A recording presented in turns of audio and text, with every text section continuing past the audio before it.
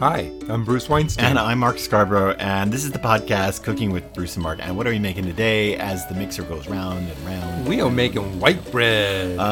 We are. You know what? White bread is, what? It's a bad named product. Well, there's a lot of bad white bread out there, and it's given white bread a bad rap. I grew up in Dallas, and not too far from our house was the Mrs. Baird's factory. It's like Wonder Bread. It's like a thing that was made in Dallas. And I tell you, we would drive past there. We'd drive down toward there, like go to lunch or, I don't know what, go to the doctor's office or whatever.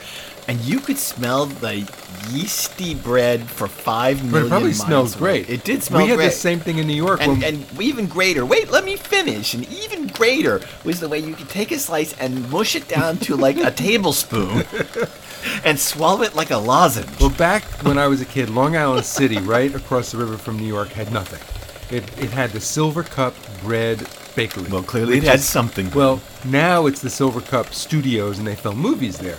But we would drive into my grandmother's for dinner almost every Friday night, and going down the Long Island Expressway towards the tunnel, you would smell this amazing bread. And it's called white bread, and so I just want it to be known right now that it is not just a Southern thing to have made this bread in the United States. It was being made in New York City, so I just don't want to be accused of being a Southerner in this podcast. Yeah, all that stuff we call whipped bread. Well, we do too. Whipped bread. And it even said in the package, whipped for extra lightness. I don't know how do you whip dough? Well, I don't actually know what they did to it, but what it ended up being was super, glutinous, so that you could just mostly it tasted like down. Cake.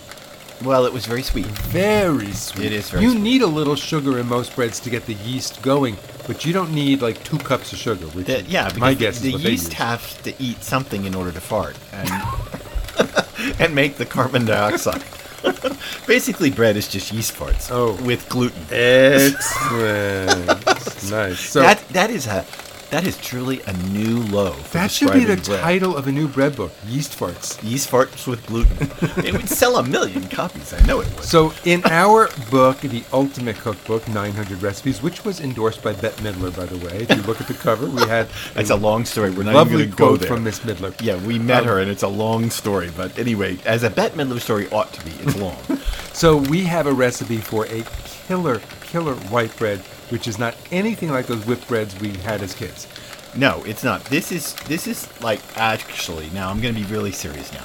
Whoa, very serious. I'm going to be serious and say this is like the white bread my grandmother made. Your grandmother's a professional baker. Exactly. And this was the kind of white bread she made, and it bore no resemblance to whipped bread. No, it's denser, it's lightly sweet, it's not that cakey sweet. And my mother didn't make so much bread when I was a kid, but it became this thing that she would buy, and I don't know if you remember these things, she would buy the frozen bread that you actually thawed and let rise and then baked in the oven. So it was like a bread recipe, cut down to just when the bread's ready for its second rise, and then it would be frozen. And spoilers, we have a recipe for that in an upcoming book next year. We do. And then you would defrost the thing in a loaf pan and let it rise, and then you would bake it. And she would make bread like that, my mother would. But my grandmother would make it all from scratch. But that was all I'm saying is all of that is what this white bread was like. This bread is richer. It has a great crumb. It's not sweet. It's not terribly sweet. And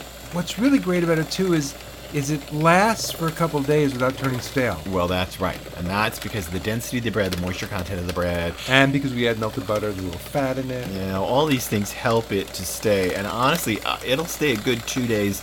I take it, when we're done with this, I always take it and wrap it in a kitchen towel and put it to the side on the counter. And it'll stay out on the counter for 2 days. And it freezes wrapped up. And it freezes beautifully. And it makes the most amazing French toast you have ever I made French toast for Bruce's cousins out of this very loaf about, a couple weeks ago. Yeah. And really, honestly, it was the best French toast I've ever had. So let's talk about what's in this dough in the mixer that's going round and round and round. Because it's coming to its end. It is. So what we did is we started by putting 3 tablespoons of sugar and 2 quarter-ounce packets of dry yeast. So that's 3 tablespoons of sugar, 2 of the packets of dry yeast. Let me just stop you right there and say about the dry yeast. We'll come back to that in just a second, but let me just say right now, we're not talking a measurement. We're talking 2 quarter-ounce packets, and those quarter-ounce packets range in volume amount from about 1¼ teaspoons to 1½ teaspoons.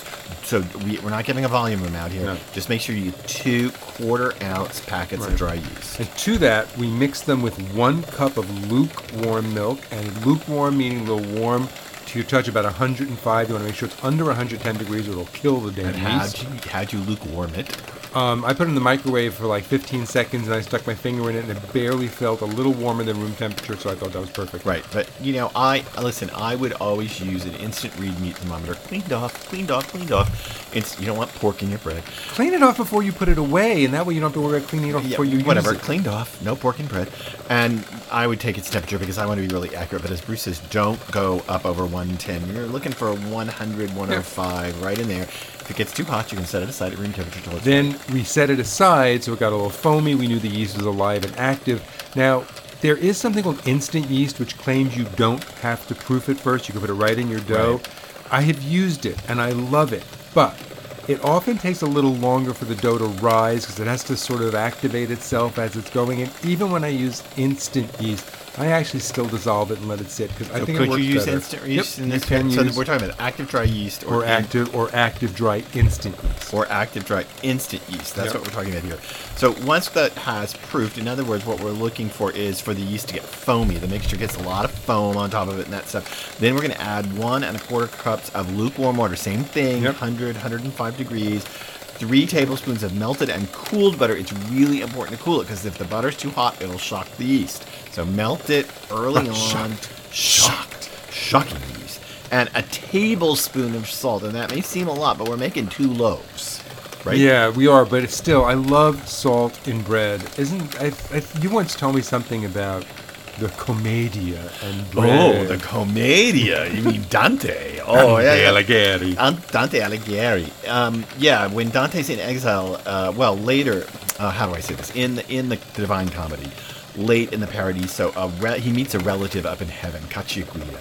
And Cacciaguida prophesies Dante's exile. Dante is exiled from his home for most of his adult life and lives on the run from Tuscan thugs. That home being Florence. The home being Florence. And he lives on the run, running from Tuscan thugs and papal thugs. And what Cacciaguida says is that in exile, he will climb another man's stairs, which is so evocative that you don't live in your own house. That he will climb another man's stairs and that he will eat bread with salt. And it's thought that Tuscans, even back then, did not salt their bread. Another thing wrong with the Italians. No, just the Tuscans. Just the Tuscans. And that other people in Lombardy, people in other regions added salt to bread. And so Dante had to learn to accept the taste of salt in bread because he was going to live in exile. Something good came out of his exile. He learned to have salt with bread. Dude, Dante's a tragedy. So even though he's in heaven with his relative, it's a tragedy. So it's supposed to be sad, but you're right. So we added the salt. I like the salt in bread too. Then we put the dough hook on the machine, and we put 7 cups of all-purpose flour right into that. This is really crucial to the recipe. This recipe is developed not for bread flour, but for all-purpose flour. Yep. It's a really standard mainstay flour bread recipe. We put the mixer on. It started to bring the liquid and the flour together. It made the dough. The dough was a little sticky, so I kept adding flour, a few tablespoons at a time. I probably used about 7½ to 7 2/3 cup total. And this dough just went around and around and around. It's looking really good. We give a timing, but if you ever watch the Great British Baking Show, you know they do something. They all do it with their dough when they're making breads. Yes. The window pane test. Yes. They take a little piece of dough in their hands and they stretch it up in front of a window. And when it gets thin enough that you could see shadows through it without breaking, you know the gluten is well formed. Well, they used to say in the old days, back when I was coming up, when I was first... We're going to go back to the South again. No. About when I was first writing recipes, the cliche was that the dough should feel and be as soft as a baby's bottom. But I actually think that modern pedophilia has put an end to this recipe cliche. What about impetigo and diaper rash? Shush. Impetigo.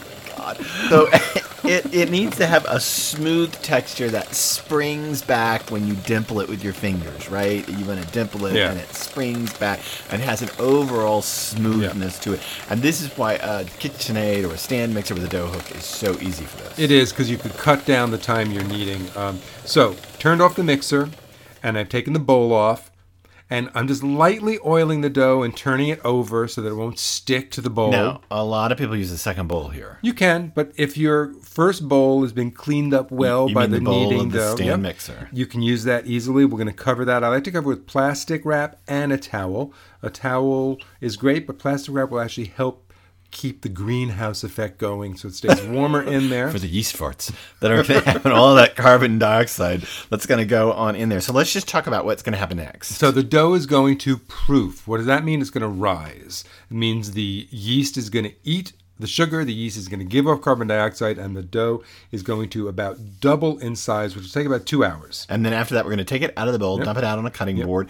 We're going to deflate it. Dumping it out basically deflates It does, but you want to press it down and get all the air out a of it. little bit. And then you're going to divide it into 2 equal pieces. If you want to get crazy, you can measure them in the kitchen scale. Really, You can eyeball it. this is eyeballing territory here.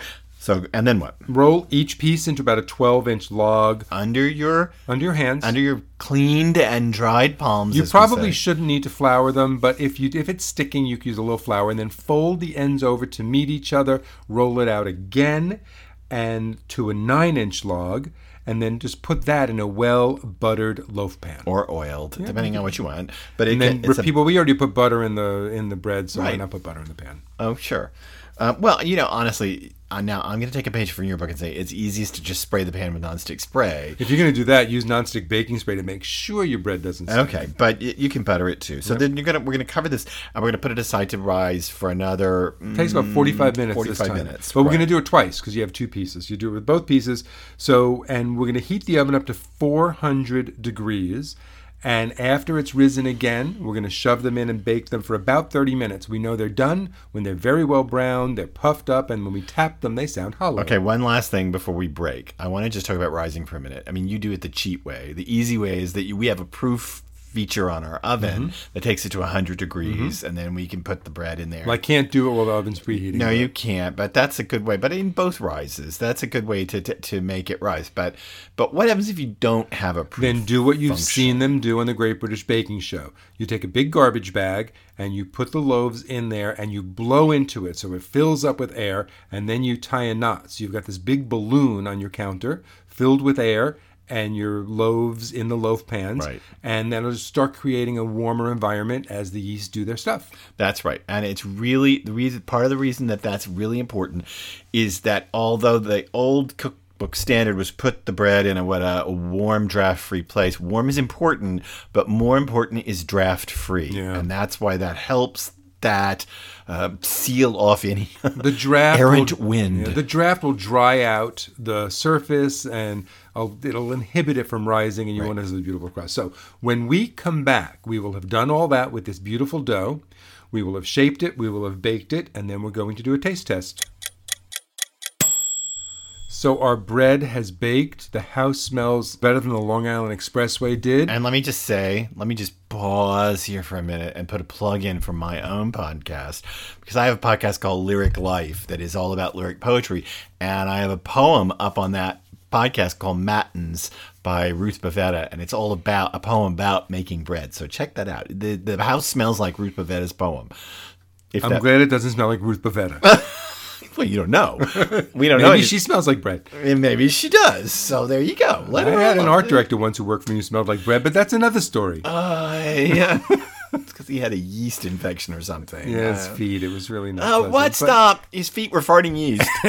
anyway, I'm cutting this loaf because we have to taste it, and I'm not even going to do butter because I just want... No. I just well, wanna taste you can this. put butter on it, but when it's warm like this,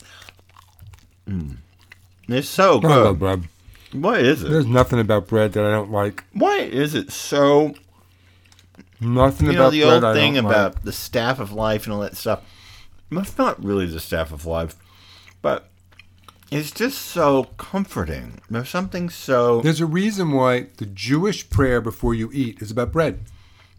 When you say Jewish grace, as it were, your Hebrew prayer is thanking God for making bread. Do it. Baruch atah Adonai Eloheinu melech haolam hamotzi lechem min haaretz. Thank you for the bread. Yeah, exactly. And because it's so, I mean, there's so many factors that can go into the failure of bread, I think. I think that's part Well, of it, right? bad yeast is the number one. Well, bad wheat, but I just mean even starting in the fields, the wheat can rot out. You can have a bad crop. It's dependent. Locust. Right. It's dependent on environmental factors. And then when you get it in the kitchen, it's temperamental. Yeast cannot work. It won't rise properly. It overbakes. It overrises. But this, we had somebody comment on Facebook a while back, which got us into making this bread again. They were making this bread from the Ultimate Cookbook, and they had posted pictures on Facebook about how wonderful it turned out, and really because it's a fail-safe recipe. It's It always works. sturdy and it's simple. All-purpose flour, salt, a little butter, a little sugar, water. I mean, it's a very sturdy down-home recipe. It's not fancy artisanal baking. I'm saying, I just can't stop. It's what is it about bread? I don't know. Listen to Cooking with Bruce and Mark every week for more fabulous recipes. We'll cook through them. We'll talk about them. We'll give you tips and hints every week. Cooking with Bruce and Mark. And you know what? You can catch us on more than one platform. We're on iTunes. You can go out to iHeartRadio and we're there. You can go to Stitcher, the radio aggregator, and we're there. You can catch us in lots of places. And we'd love to catch you and have you back with us every time we do this.